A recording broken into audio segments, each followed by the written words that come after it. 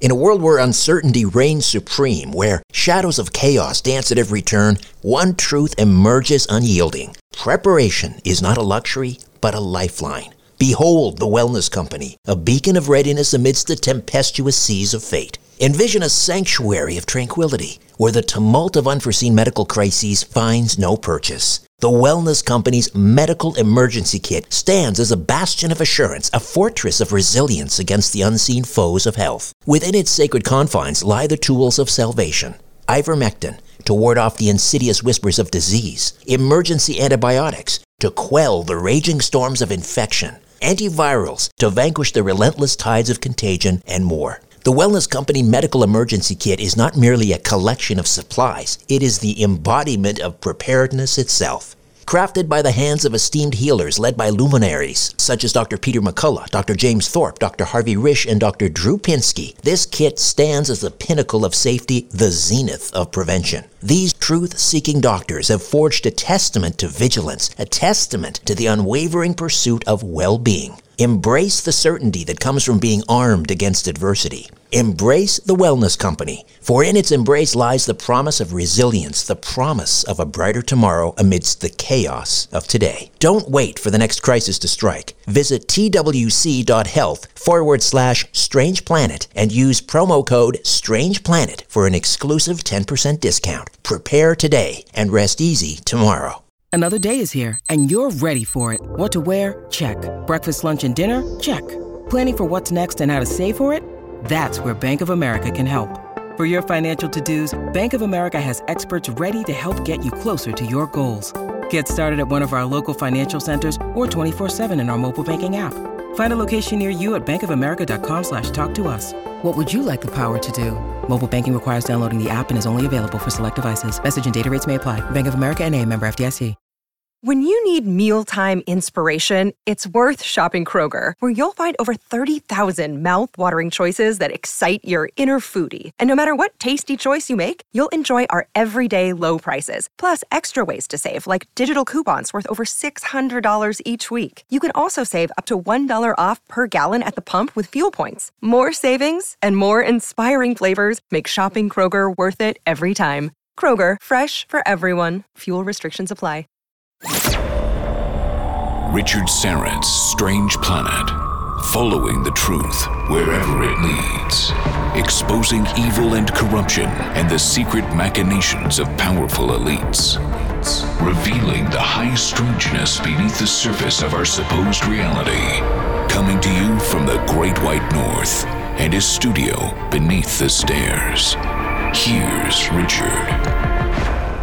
We're going to speak with author and paranormal researcher Ger Allen, and he'll discuss how law enforcement and other first responders have experienced their share of paranormal encounters. That's so true. I've spoken to many police officers, law enforcement officials on this program, medical examiner, who have all had remarkable experiences with the supernatural. But as we know, they're not always willing to talk about their experiences. Ger is the author of 13 books, including the Amazon bestseller The Dead, a true paranormal story. Ger attended the Metaphysical Academy in Tampa, Florida during the mid-90s, which later inspired his series of short stories, 7 Lessons. That collection chronicles Ger's otherworldly experiences with reincarnation, astral projection, channeling, and divination. In 1999, Ger purchased a home that he soon found to be haunted by its former occupant. And in his free time, Ger is an advocate of animal welfare and has donated his time and book royalties to assist local animal adoption agencies. His other books include The Dead, a true paranormal story, Ghost Crimes 2, The Paranormal Enemy. Ger Allen, welcome to Strange Planet. How are you? I am doing well. Thank you so much for having me on. I appreciate it. I'm intrigued by this Metaphysical Academy in Tampa, Florida, where you reside. Tell me about it. Yeah, so on a whim, I was driving, and I was probably 25 at the time, and I turned into a plaza because I saw Metaphysical Academy, and I had no idea what that was, but something told me to turn in, and I did. And I walked in, and it was a metaphysical bookstore, which were popular, during that time. And they also offered classes and workshops. And so, yes, they offered readings and regressions and things like that, but they taught you how to do them on your own. And I think I was there every other day. I think the owners found me strange at first, but then I became very good friends with them. And I just started devouring every book on reincarnation and divination and astral projection and just aliens and just anything. And it just really, it really set me on a path to where I am today. And of course, I took the time to chronicle them in books as well. Well, what led you to the Metaphysical Academy? Was there an incident, an experience that caused you to want to find out more? There were two things that happened. I had my first paranormal experience when I was 12 years old. I had gone to bed, and my bedroom was at the top of the stairs of the two-story house. And I'd gone to bed, and I had just laid down, and the family dog was at the foot of the bed. And suddenly the bed levitated. It probably went up a couple inches, I'm not sure, but it wobbled for a few seconds, and then it just dropped back down with a thud. And my limbs moved. The dog jumped off the bed, giving me, proof that it did happen. And just then my older brother was coming up the stairs, and he kind of poked his head in the door. And he said, "What was that noise?" And I didn't have any radio on, any TV on, anything like that. And I just, I didn't say anything. I was probably white as a ghost, and he chalked it up to another little weird brother moment and just walked off. But I never had an explanation for that. And it terrified me, but it kind of opened me up a little bit. And I think I've always had vivid dreams, very vivid dreams. I've had recurring dreams, and I didn't know what to make of them, but they left me with a very emotional imprint every time I woke up. And I had a few prophetic dreams, and I just knew there was something more. But at the time I was working retail management, which if anybody's worked in retail, it's draining, and you kind of shut down and you're just exhausted. So I was having these amazing experiences, in the dreams. And I had that one that I couldn't shake from when I was a kid. But then at the same time, I was, working a lot of hours. And I was actually in between jobs. I had left a job and I was starting a new one like 2 months later, and I had taken some time off. And I think it was just, I was urged to go there, and I turned in the plaza, and it was exactly what I needed. And what did you discover about your past paranormal experiences at the Metaphysical Academy in Tampa, Florida? So I think the dream state, what I learned about the dream state was the subconscious is where your higher self, whether you want to call it your spirit guide or your soul, resides. And that's where they communicate with you.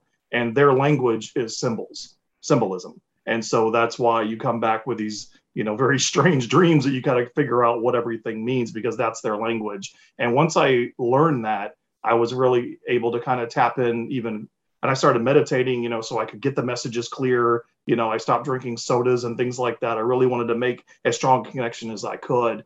And at the same time, reincarnation, of all the things that grabbed me, reincarnation was the one that grabbed me. And I at the time, it was, for those who are old enough to remember, we had cassettes, and that's what I used to listen to, certain tones and frequencies that put me back. And I learned that there was a lot more to life than what we had going on here. And that was a welcome understanding. And it's something that I wanted to hear, having been doing a day-to-day grind of retail management. It kind of gave me a little bit of a purpose and a direction, as opposed to the mundane everyday life I'd been living, in a sense. So are you able to perform a past life regression on yourself? I was able to regress into 2 particular lives on my own.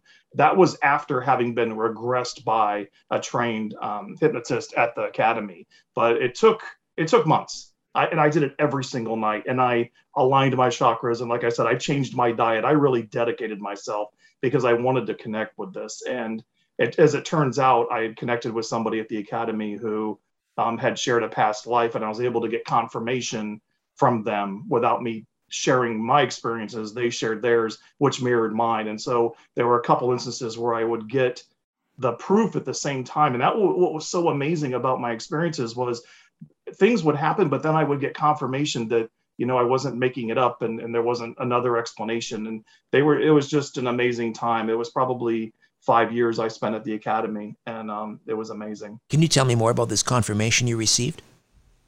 Yeah, so my most recent life was, and I had actually passed away in December of 68 in that life, and I was born in January of 69 into this one, but I was due in December, and I was late. But I had gotten in a motorcycle accident where I was paralyzed for the last 11 years of that life. And not only that, but a girlfriend of mine in that lifetime was on the back of the bike, and in that accident she passed away, and I didn't know it, but she had her unborn child and that passed away as well. And for the majority of my life up to that point, I couldn't sleep with pajamas or blankets on. I was very claustrophobic about my legs, and I never thought anything of it. I just didn't sleep with covers on. And once I uncovered that life, I was able to then put blankets on and, wear pajamas if I wanted to, at night. But I tapped into this individual at the academy, and I dreamt that he was that woman in the past life, which was very strange to me to mix the genders and everything, but I just knew it. And I even tapped into the names, and I got the name Julia. And I'll never forget, because he was an accomplished psychic. He unconsciously channeled his spirit guide. He was very dedicated to his craft. And one day we were talking, and he's like, so did you see Julia? And I had dreamt about her the night before. And he did there were so many times where he would do things like that. And I knew he was psychic. He had done readings for me and other people. He was very well known. And I was like, wow, that's just too much. I mean, there's no way you could pick a random name. I didn't tell him I had dreamt about that lifetime the night before. And that was probably the strongest connection for me. Once you regressed and experienced your life and death prior to your present incarnation, and you realized that you had perished, or you were paralyzed in a motorcycle accident, and that would explain some issues you were having with your legs. Did that immediately resolve the issue with your legs? It did. It immediately went away. But what it didn't resolve was I tapped into a lot of other lifetimes, which, kind of seemed mundane and simple. But it was nothing spectacular, but there was a common theme. So in one, I was a soldier who was captured. I was thrown into an underground jail, literally starved to death and left to die by myself. As another one, I was a little slave girl. I was sold off and I became sick. And so they put me in a room until I died alone. And there was this common theme of me being alone. And so it didn't hit me until later, because I really love being in my downtime. I love being alone. And I love people too, don't get me wrong. But I mean, there's nothing like being alone and on my own. But I really struggled with crowds. I struggled if I were to have a big meeting at work and we went to a trade show, there were thousands of people. I mean, I was out of my mind. And I didn't put it together. I didn't connect it until probably it was my early 40s. And then I was like, wow. And that anxiety that I didn't realize was an anxiety at the time, it's not completely gone, but it's about 75% gone, because I realized where it came from. So I'd read a lot of books like Brian Weiss, Many Lives, Many Masters, where, he says, hey, these people regress back. They understood where their issues came from. And in that there was healing. Some healing, all healing, different various levels of healing. So just tapping into it and understanding where it's coming from, and of course accepting that, I accept it, that's how I am. I think that really just helped me kind of move past some stuff, and, which is fantastic. I mean, to me, it's no different if you go back to an event that happened when you were 2 or 3 years old, as opposed to the last lifetime, which may have been just 2 or 3 years before that. I don't really see much of a difference in that. Right. I mean, if everyone were able to do this, particularly, a lot of people out in Hollywood, analysis would be all the psychoanalysts would be out of business, because it's immediate, isn't it? I mean, I think of people that are in analysis for decades. Oh, I'm making progress. My analyst says I'm making progress. Decades, really?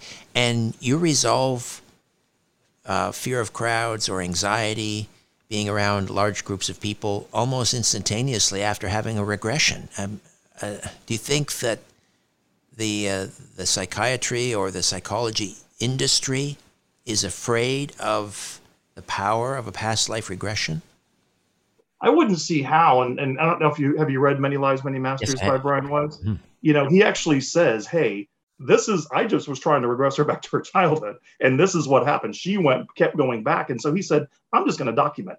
So he didn't say that this is a past life. He just said, hey, here's the information. You do with it what you want. So I don't think they're scared of that, in that they don't want it to heal somebody. They don't want that to be their method, because it's still not accepted out there. I think that's more of a, hey, I don't want to do it. But the more you tap in, and it's funny, I had an uncle who had a motorcycle, and I was terrified of the motorcycle. And I thought it was because it was loud. as a kid, it's a loud thing, and it was, hot, and now I'm not scared of motorcycles, but I'd see it like they'd fly by me on the road, and I'd, jump, and again, never put it together. And now I have no problem. So, but, is my life enhanced because I now am okay with motorcycles? I don't know, but it's just something I could definitely connect to it, which gives it credibility. Is there I don't know if danger is the right word, but I'm thinking of a scene. My boys love Harry Potter, and they'll sit down and they'll watch the entire series of movies, whatever. I think there are 8 of them, beginning to end, and then a few months later they'll start the process over again, and they'll read all the books over and over. And I remember a particular scene where Harry Potter is sitting in front of this magical mirror at Hogwarts, and the headmaster, who's a wizard, Dumbledore, sort of cautions him because Harry Potter looks into the mirror and he sees his parents, and he cautions him. He says, that can be a trap because you're living in the past, and you see it's a remarkable mirror, and you can see all of these things, and you're transfixed by it. But is there a cautionary tale here for people to get into this trap of experiencing their past lives, and it almost becomes like an amusement ride, and they spend so much time doing that they stop living their life forward? Yeah, it's a good question because I think, and again, I'm not medically trained to offer advice, but I would assume that if I were in a session where somebody were talking to me about working through past issues, whether it's early in life or a past life, one of the last parts would be to release. Now that you've identified it, you know where it came from, and you know what happened, let's say you had a trauma as a young child, now you release it. That's the key part, is working through it to release it. And, I'll tell you, the other lives I tapped into, they were like, okay, this happened. Okay, got it.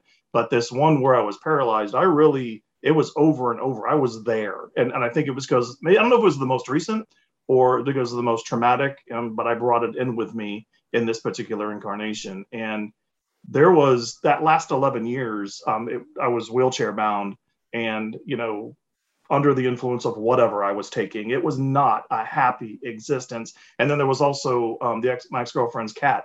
I had to take care of the cat, which was a constant reminder every day of Julia. And it was this, and I wrote about it. So I had to channel that emotion. And, so to your point, I don't remember consciously saying, well, I got to keep this at bay. I can't let that come into this lifetime. That, it was probably addiction, because like I said, it was a very miserable existence the last 11 years. So yeah, I can see where you'd get caught back up in that, just as you would a past self from this lifetime, that you move past something. So yeah, and I learned to release it later on, and it was more so I just didn't have contact with the people that I connected with that lifetime. And then I wrote about it. This is what happened to me, and then I wrote it in a fictional narrative as well to kind of work through it, and that became how I worked through it, I guess. Did you get any answers at the Metaphysical Academy about your experience in bed at the age of 12 when your bed started to levitate? So I have a theory. So the other part of that story is back when I was 12 years old, I was into Ozzy Osbourne at the time and heavy metal, and that was my music. And I had a tapestry that I'd gotten at the fair. I'll never forget it because my parents hated it. And it was tacked up on the wall with, 4 tacks, and it had a giant pentagram. And then, of course, all the little Ozzy symbols everywhere, because that was all over his album covers. And when I researched the next morning, I was trying to figure out what happened with my bed. The tapestry was off the wall, but the tacks were still there. And it was underneath the bed. And I just thought that was super strange. But my brother's messing with me. That happened a lot because I was the middle child. So I just, chalked it up to that.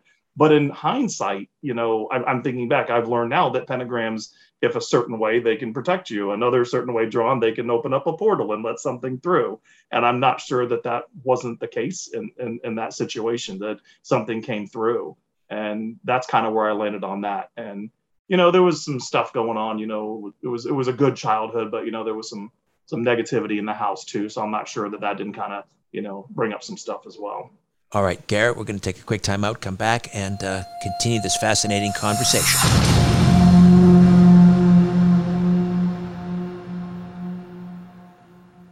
Look, Bumble knows you're exhausted by dating.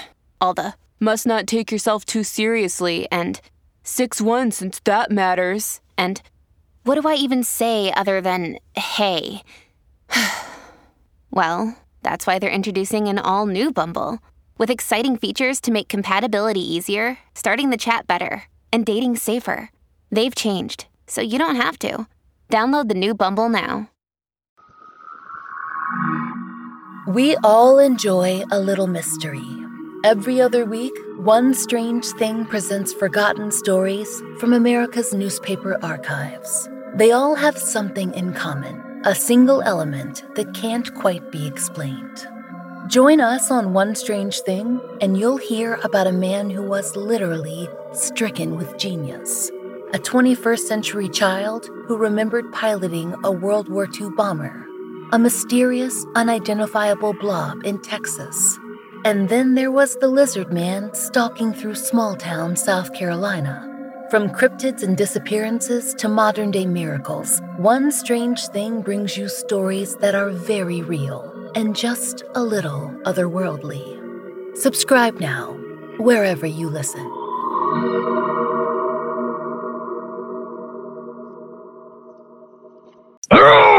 Overwhelmed by investing? If you're anything like us, the hardest part is getting started. That's why we created the Investing for Beginners podcast. Our goal is to help simplify money so it can work for you. We invite guests to demystify investing. At least try to be setting aside like the minimum 10% into the 401k. We'll teach you the basics of the market. Yeah, I think compound interest should be at the start of any discussion about investing. And we've had investment professionals who teach in a simple way. A valuation-driven bear market, we haven't really seen yet, and I think everyone's thinking about it, but we haven't really seen yet. Our Q&A episodes feature questions from listeners just like you. So what do you think about the situation with ATVI, which is Activision? I'm Dave Ahern. And I'm Andrew Sather. And we hope you join us on the Investing for Beginners podcast.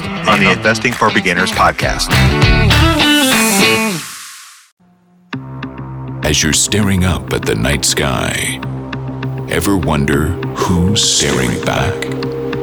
You're listening to Richard Syrett's Strange Planet.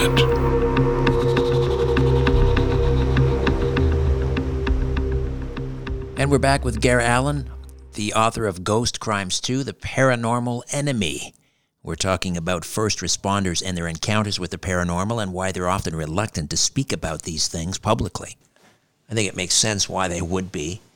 When I think of police, for example, I don't necessarily think of people that are interested in the paranormal initially until maybe it happens to them. They tend to be stoic, the type of people that keep their emotions kind of pent up inside, and that can be problematic, as we know.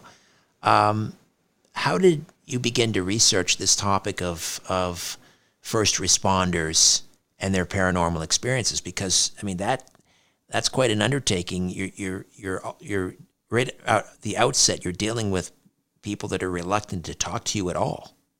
Yeah. So what happened was I had written you said before I'm into animal welfare, so there's no less than 2 or 3 rescue dogs in my house at any time. But I'd written a book for a local group, and I had collected adoption stories from this particular group from the pet parents, and I think I had 42 stories and hundreds of pictures. I put it together and I sold it, and then the proceeds went to this group. And so it was a great success for me here in Tampa, and my hopes were that somebody in every city around the country would do that for a local group, and that would catch on. So my thought process was, because I came up with the title Ghost Crimes for my next book, and I really liked the title. And as I was playing with it, I said, you think about someone shows up and they say, oh, no, there's domestic disturbance and, someone's been abused. And they say, no, they didn't do it. It was a ghost. A ghost did it. They come up with whatever excuse, right? And I thought that was pretty funny to hear. And I thought, maybe I'll collect stories from, first responders about their experiences and put it together like I had did the adoption book. And then I put a message on my website, and I got a few stories here and there. And the ones that direct messaged me, though, were like, hey, I got a couple stories. I'm like, great. And so I started taking stories in. But one was a detective who had retired, and he was a very reluctant experiencer of these things, and he didn't want to experience what he went to. And he just said, hey, I'm going to tell you what happened. It was dark. And he was already in a dark place, having lost his love of his life. And just after college, he never recovered from that.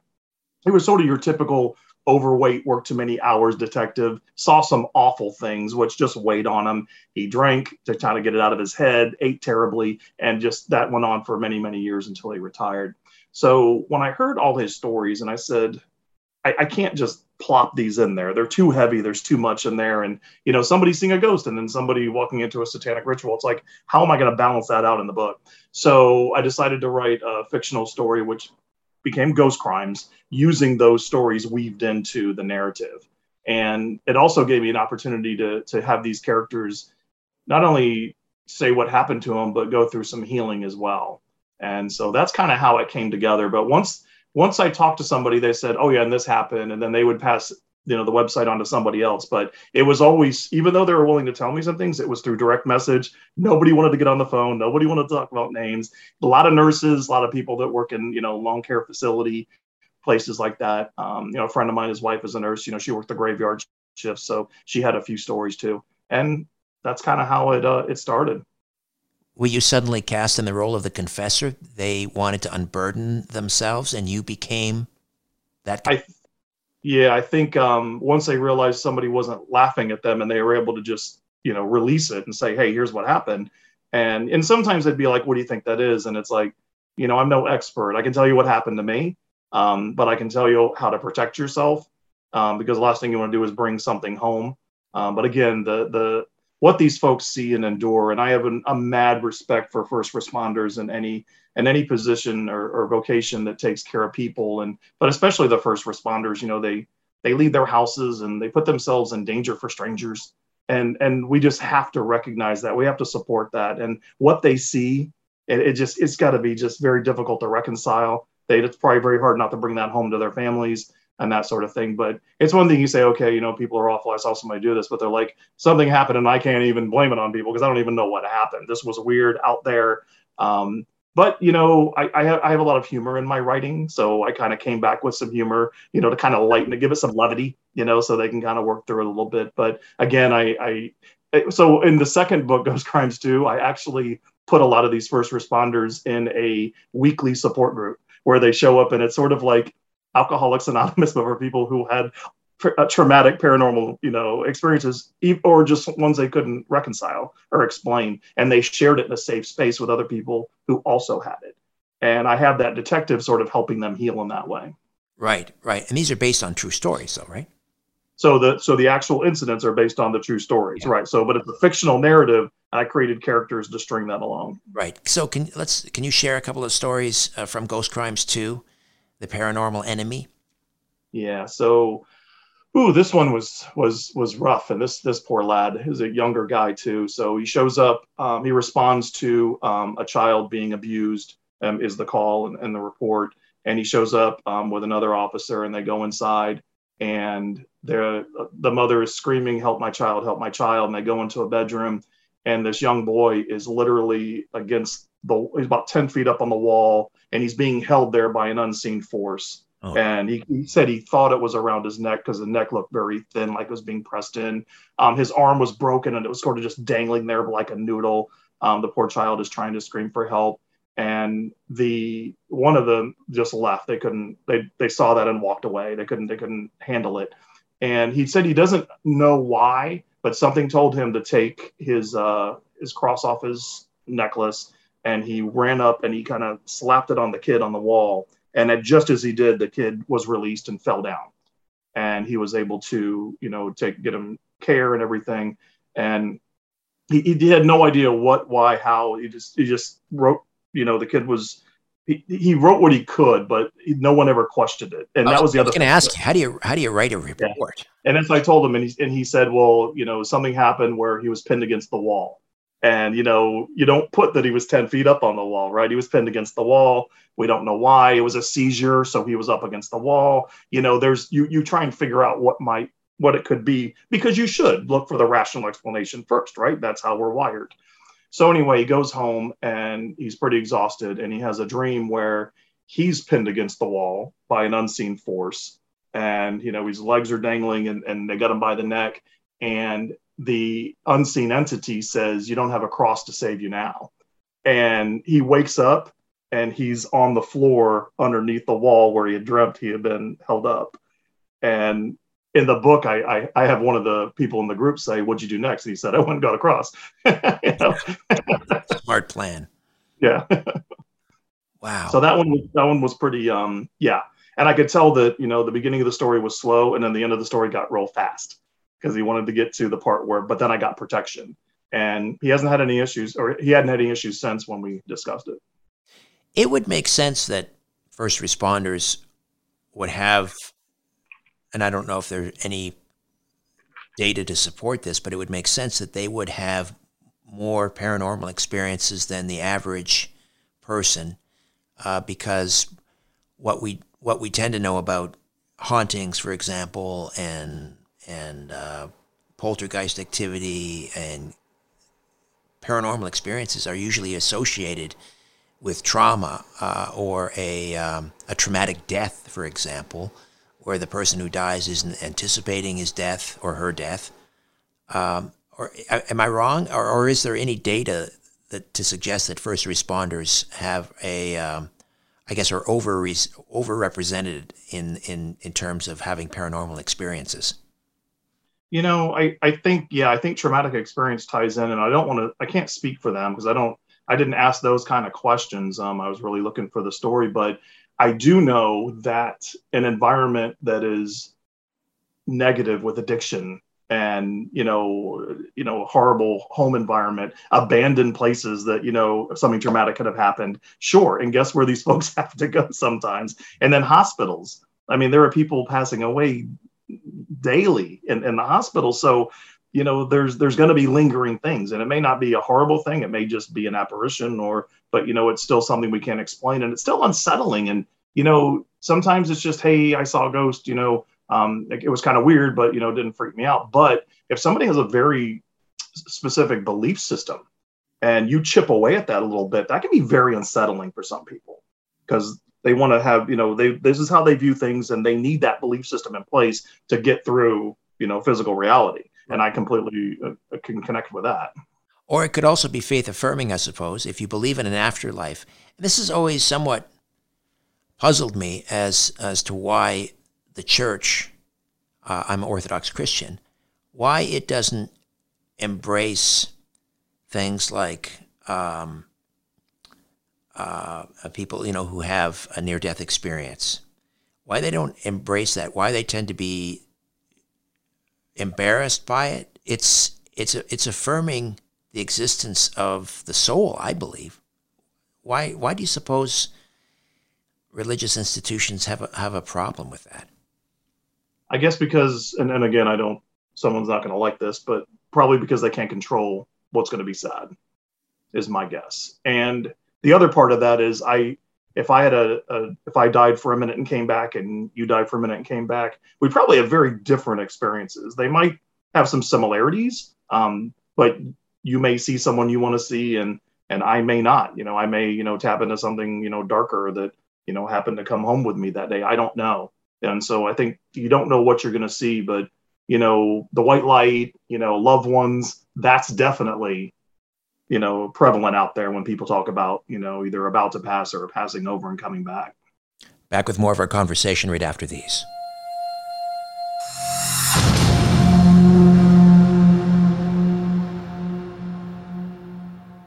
I'm Andrew Gold, a fallen BBC journalist interviewing the heretics and rebels brave enough to speak out against mainstream narratives. Here's Coleman Hughes, John Ronson, and the Trigonometry podcast guys bringing controversy to the fore. How would you feel if a person of a different race moved in next door? I spent a while with a politically correct faction of the Ku Klux Klan. The system punishes people for wrongthink. It's heartbreaking. Here's My Unorthodox Life Netflix star Julia Hart on getting out of a Hasidic Jewish cult. Why can't I be okay with being silent and subservient? Everyone else is. And biologist Richard Dawkins on trans activism. It's perfectly legitimate to say, I'm a man, but I feel feminine. But to then say, therefore I am a woman, is just a betrayal of language. Now it's your turn. rebel against the mainstream, and find a home in this sensible alternative space by subscribing to Heretics Podcast. Do you want to know what it's like to hang out with MS-13 in El Salvador? How the Russian mafia fought battles all over Brooklyn in the 1990s? Or what about that time I got lost in the Burmese jungle hunting the world's biggest meth lab? Or why the Japanese Yakuza have all those crazy dragon tattoos? I'm Sean Williams. And I'm Danny Gold. And we're the hosts of the Underworld Podcast. We're journalists that have traveled all over, reporting on dangerous people and places. And every week, we'll be bringing you a new story about organized crime from all over the world. We know this stuff because we've been there, we've seen it, and we've got the near misses and embarrassing tales to go with it. We'll mix in reporting with our own experiences in the field, and we'll throw in some bad jokes while we're at it. The Underworld Podcast explores the criminal underworlds that affect all of our lives, whether we know it or not. Available wherever you get your podcasts. The truth goes through 3 stages. First, it is ridiculed. Second, it is violently opposed. Third, it is accepted as self-evident. You're listening to Richard Syrett's Strange Planet. Just hanging out here with Gare Allen, joining us from Tampa, Florida, and where he attended the Metaphysical Academy in the mid-1990s, and that changed the trajectory of his life. 13 books later, we have Ghost Crimes 2, The Paranormal Enemy. And why is it called The Paranormal Enemy in the subtitle, Gare?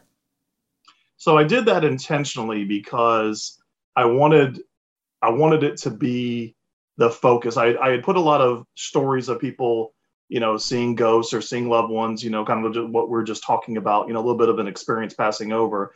But I wanted to show how the paranormal can be super negative and affect people, and that's where that support group came up. So it's an enemy. It's affecting their lives. They need to talk about it, and I wanted to get that message in there and to say, and not to give away too much of the story, but there's also another level where the paranormal, I sort of break it into 2 categories, so to speak. But I can't go any further without giving away the story. But you're able to see it as good, and then almost victim, and then bad. So again, going in a little bit of a demon territory there. Can you share another story from Ghost Crimes 2? Yeah. So there were EMTs that showed up to an apartment. They got a call that a woman had died in the apartment. And when they arrived, the door was slightly ajar. And so they pushed it open, and there was a woman standing to the left as they opened the door.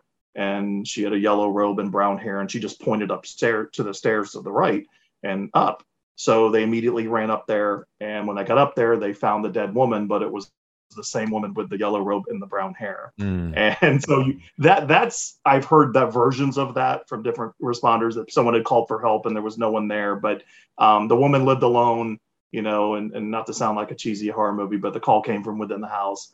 But you've heard similar stories also where they'll show up to a car accident scene and someone grabs their hand and, brings them over to a car where there's a child stuck in there, maybe a baby in a car seat, or, someone's hurt in the passenger seat, or it's that person, in the car, and then they disappear. But they were, their soul brought them, or their ghost brought them there. You hear a lot of versions of things like that.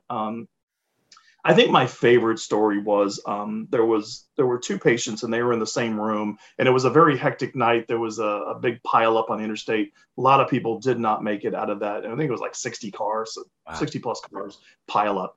And so they had 2 people in the same room. They were not expected to make it. But the nurse said she went into the room, and she went to the bed closest to the door, and it was freezing. And she's like, "Why is it so cold in here?" And the man was terrified, and he was not in good shape. But he kept pointing up, and he said there was a demon that was going to take him to hell. He said, "Don't leave me. He's here to take me to hell." And she tried to calm him down. I think she gave him some more medication. So she went to the other bed on the other side of the room, and it was very warm. And she's like, "Okay, something's up with the air conditioning." And this was a very calm man who was not in good shape either, was not expected to make it, but he was very calm, and he had overheard what they said. But he said, "I have an angel here to take me to heaven." So she's like, "Okay." And he had a cross on, and she's like, "Okay, these guys they realize they're not going to make it. So they're both clinging to their belief of what happens after they pass." So they both did pass. So she said several months went by, and she pretty much forgot about it. And there was an elderly woman who was checked into that same room, and she was in the bed closest to the door. So she went in there because the woman had called them, and she said, "What do you need?" And she says, "Well, I'm not in the right place." And she said, "No, ma'am, you're in the right room."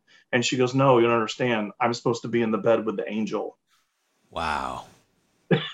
And that whole experience came flooding back to her. And it was like, wow, just wow. Yeah. So I think when you're on the brink, I think that world starts to really open up to you. And I don't know, I don't want to be insensitive, and and it's not right to say, oh, someone's about to pass, let me see what I can find out about what they're experiencing. That's not right. I don't want to be someone that does that, but it is interesting to hear, those things in those moments. How about for you personally?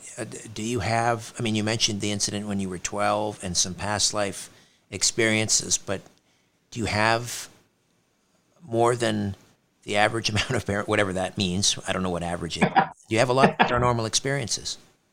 Unfortunately, I do, and luckily, most of them are what I call.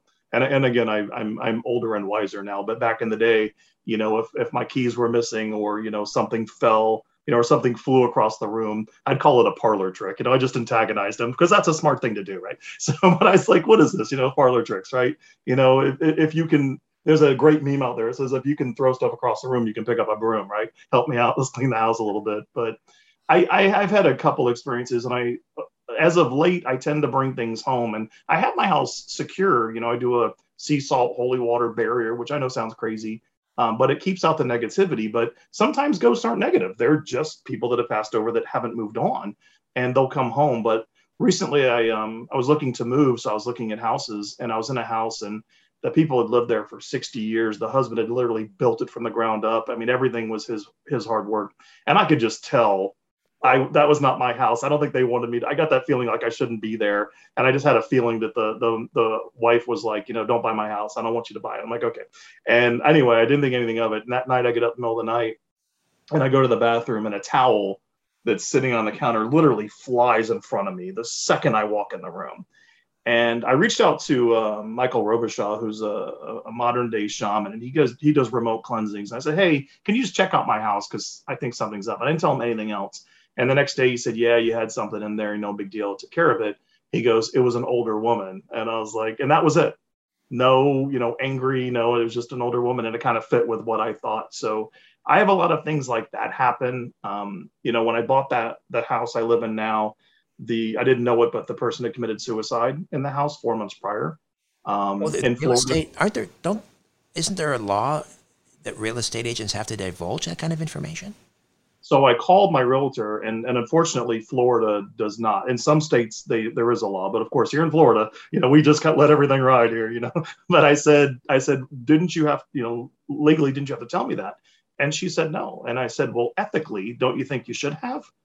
And she didn't say anything. So, but what was really terrifying about it, and this is what I write about in The Dead, is so I have the ghost of this person who shot himself in the front bedroom, but they had also found an altar that he had been practicing. They wasn't sure if it was voodoo or like Santeria, but it was something very dark, and he had brought something dark in there. So through psychics and this modern day shaman, I determined that I had two. I had the ghost of the man that passed, and I had this very, very dark entity. And so I had a lot of experiences, and one where it actually manifested in my bedroom, and that was the most terrifying experience. That made the bed look like a carnival ride. That was nothing. And I was an adult. Yeah. Can you just so when it manifested, entity, what did it look like? So it was really weird. I was very agitated, and that's the thing is I will react to things and I won't realize I'm reacting to things. So like people say, oh, you can sense negativity. It's like I do sense that stuff. I just never put it together. I don't know. I feel like a dunce sometimes, but I'm like, oh, that's why I was upset. There was a demon in the room. That's but anyway, normal biasy. It's normal biasy, right? When there's a traumatic event or something unsettling, we look for the prosaic explanation and we cling to that because to contemplate the other is kind of unsettling. Yeah, and my family and friends pick on me. They're like, not everything's a ghost. I'm like, okay, but a lot of it is, I'm telling you. But I went to bed and I was very agitated. I couldn't sleep. I kept tossing and turning, and I had my shirt off, and I was lying on my side, and I felt two fingers push into my ribs, but they pushed with such force that it rocked my body.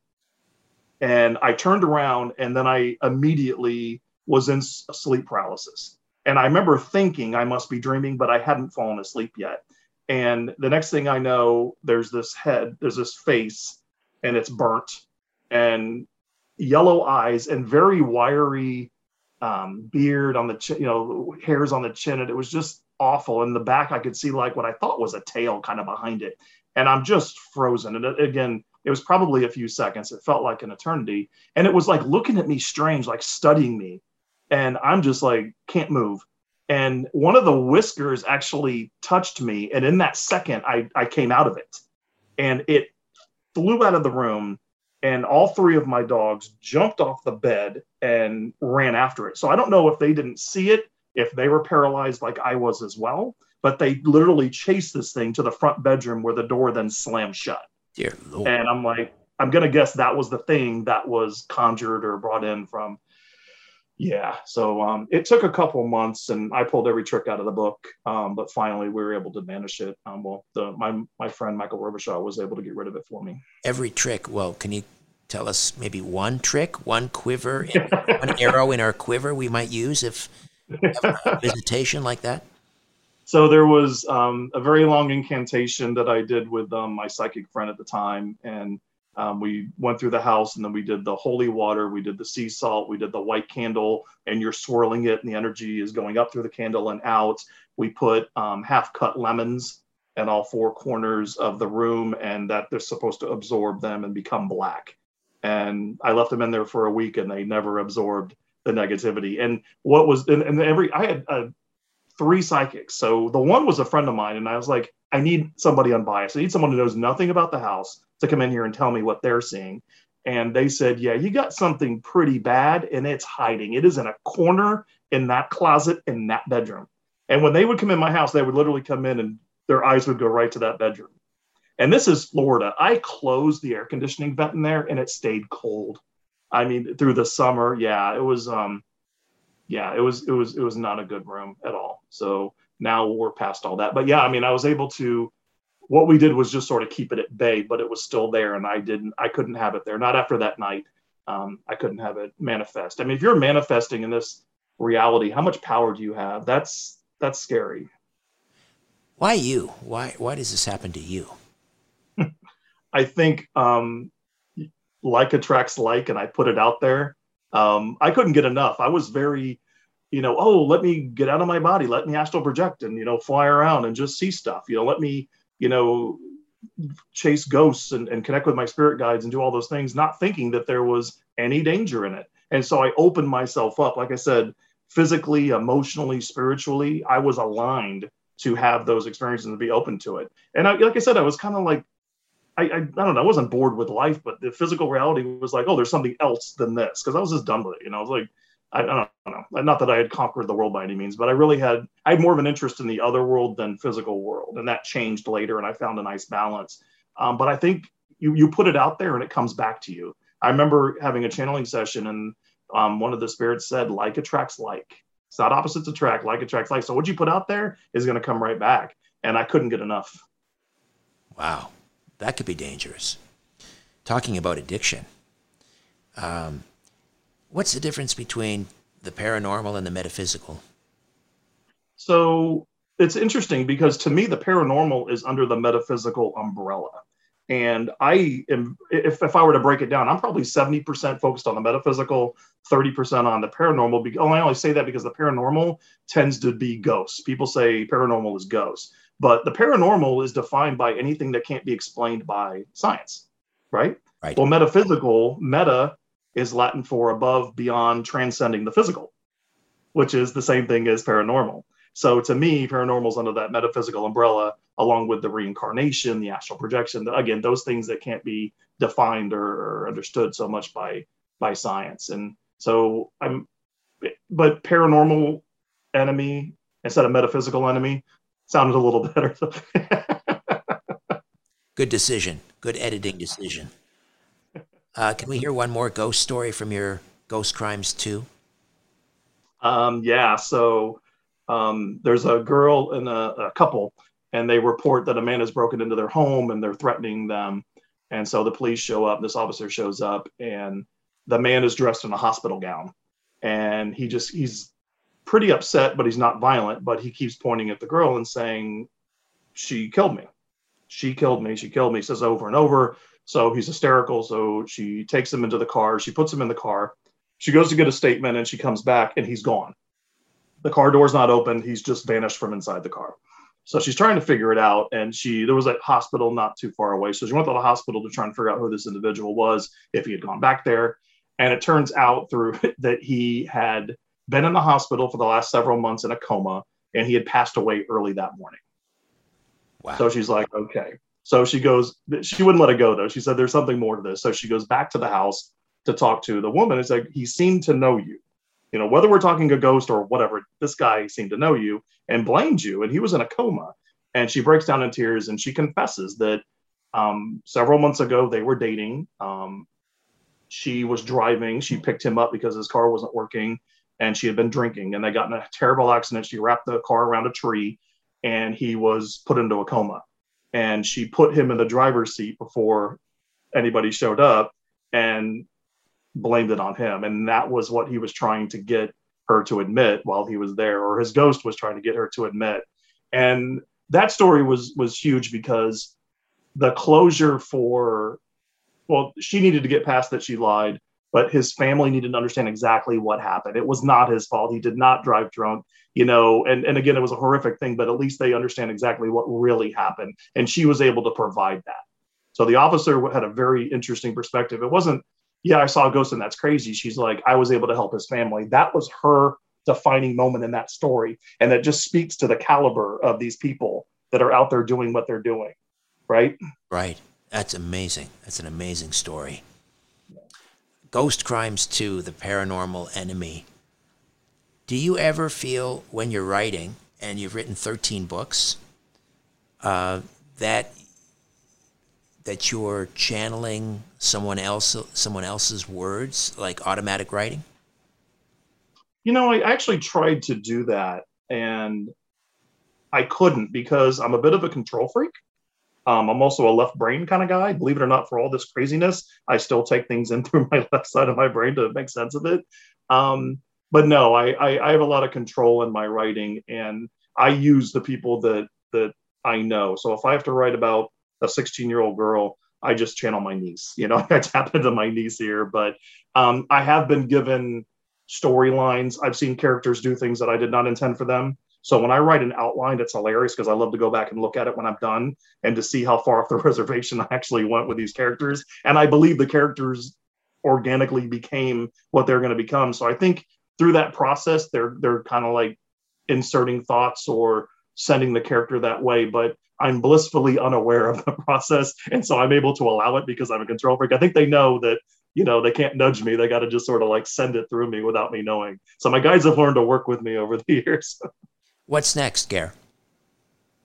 So I'm making Ghost Crimes a screenplay right now. So my hope is that it will become a series or a movie. I'm also writing the third Ghost Crimes. The working title is An Unholy Trinity.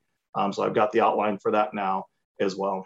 Fantastic. And the website, GareAllen.com, G-A-R-E, Allen, A-L-L-E-N, GareAllen.com. A great pleasure meeting you. I enjoyed our conversation, Gare. Thank you so much. I did. Thank you so much. A new Richard Syrett's Strange Planet drops every Monday, Wednesday, and Friday. Subscribe at StrangePlanetPodcast.com.